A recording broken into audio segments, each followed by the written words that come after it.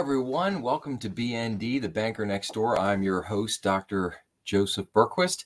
I'm here. This is the very first episode of the podcast where we're going to introduce you to the wonderful world of banking.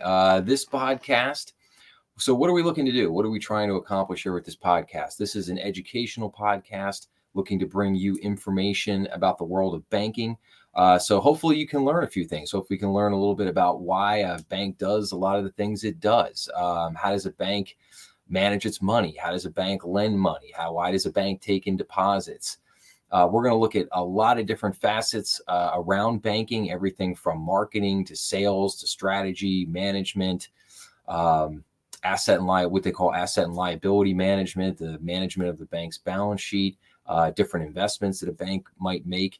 We're going to get into all the different people that help service a bank day in and day out, all the different lawyers and accountants and vendors and investment bankers, a lot of different people involved in the day-to-day operations of any bank in the country that operate, and regardless of how big or small that bank is.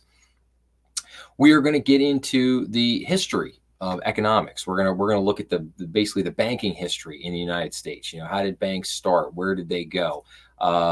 And one of the future podcast episodes we're going to be talking about the U.S., the first bank of the United States, which was the first central bank in the U.S. Got some very interesting things happening there.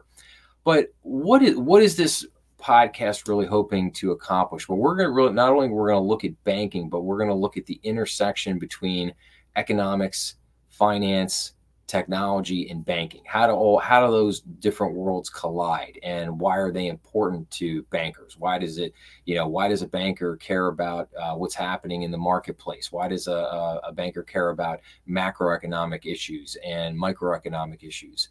Why does a banker care about necessarily some of the politics of things going on in Washington, D.C.? And the reason for that is that banks are very heavily regulated, and they have to keep an eye on the different regulations and things that are coming out because they can have profound effects on how a bank runs its day-to-day operations. A lot of different things have happened, particularly over the last 20 years. Everything from the dot-com bubble bursting, Enron, Arthur Andersen, the whole entire scandal there. All of these things, the financial crisis in 07, 08, 09, all of these things have brought significant legislation and different things that have come down the pike, which ultimately have affected banks. So what are some of the things that we're going to look at in this podcast? We're going to look at current events. We're going to look at current news articles that are current happenings in the press. We're going to look at economic indicators. We're going to look at a lot of different things. What is the Fed looking at when they look at inflation? They're looking at the CPI, the PPI, the PCE. We're going to take a look at all of these different economic indicators and break them down for you and try to explain what they do, how they function, why they're important, and even why you as a consumer should be paying attention to them. We're also going to look at a lot of reports. We're going to look at peer-reviewed articles that are written about banks, about finance, about economics. We're going to look at all of the regulatory bodies, whether it be the OCC or the FDIC or the Federal Reserve. They all do a certain amount of research. They all put out reports every single year. These are a lot of different reports or things that we'll take a look at. We're also going to talk about books, different things. So, for example, here's some books that we'll eventually hit on and go over. All In on AI, a great little book on artificial intelligence from Thomas Davenport. The Lords of Easy Money, Christopher Leonard. This is a book that we'll talk about. Very interesting book from McKinsey that just came out, Rewired. We're going to take a look at that, and then some books right here. CEO Excellence, another McKinsey read here that we're going to take a look at. So, those are all we're definitely going to take a look at a lot of different business books, a lot of different happenings. And let's take a look right now. Like, for example, let's give everyone an example of the different type of articles that we're going to take a look at here. So here, for example, here's the semi-annual risk perspective from the OCC. And as we get into this report here, we scroll down here a little bit. What are some of the key takeaways? So what are some of the key risk themes right now? We got liquidity, credit risk, operational risk, compliance risk. These are all kind of the some of the main risks right now that regulators are really concerned with, and things that we'll take a look at and break down in future podcast episodes. What are some of the other news articles and things that we'll look at? So here, for example, here's an article on treasury management. How do treasury management products help a bank? How do they help with a bank's cash flow? How do they help with a bank to increase their net interest margin? How do they help with interest expense, loan loss provisions, non-interest income? All things that we'll take a look at in that realm of treasury management. What are some of the articles we might look at here? Regional banks slide after Moody's downgrade. Again, current events. Fitch downgrades U.S. credit rating.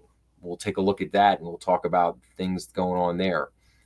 Banks' problems aren't over, according to the bond market. So what does the bond market think right now of some of these risks that are pertaining to banks in different fashions?